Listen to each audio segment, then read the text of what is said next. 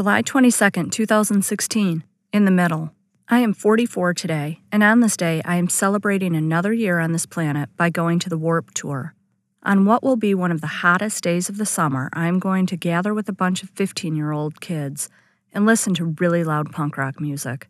My 15-year-old self would have thought this to be awesome, and my 40-year-old self would have found this to be very embarrassing. 4 years ago, I would have been stuck between trying to dress cool and look like I wasn't a middle-aged woman at a punk rock show, or wearing a really low-cut top in hopes that my boobs would distract everyone from the fact that I was a really uncool middle-aged woman at a punk rock show.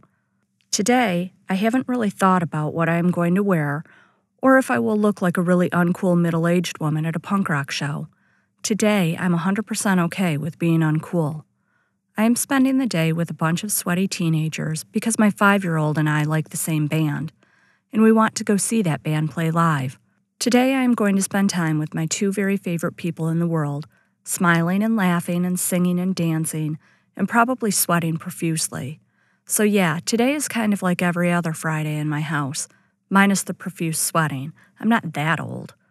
Except when I get home tonight, there will be an excuse to eat cake.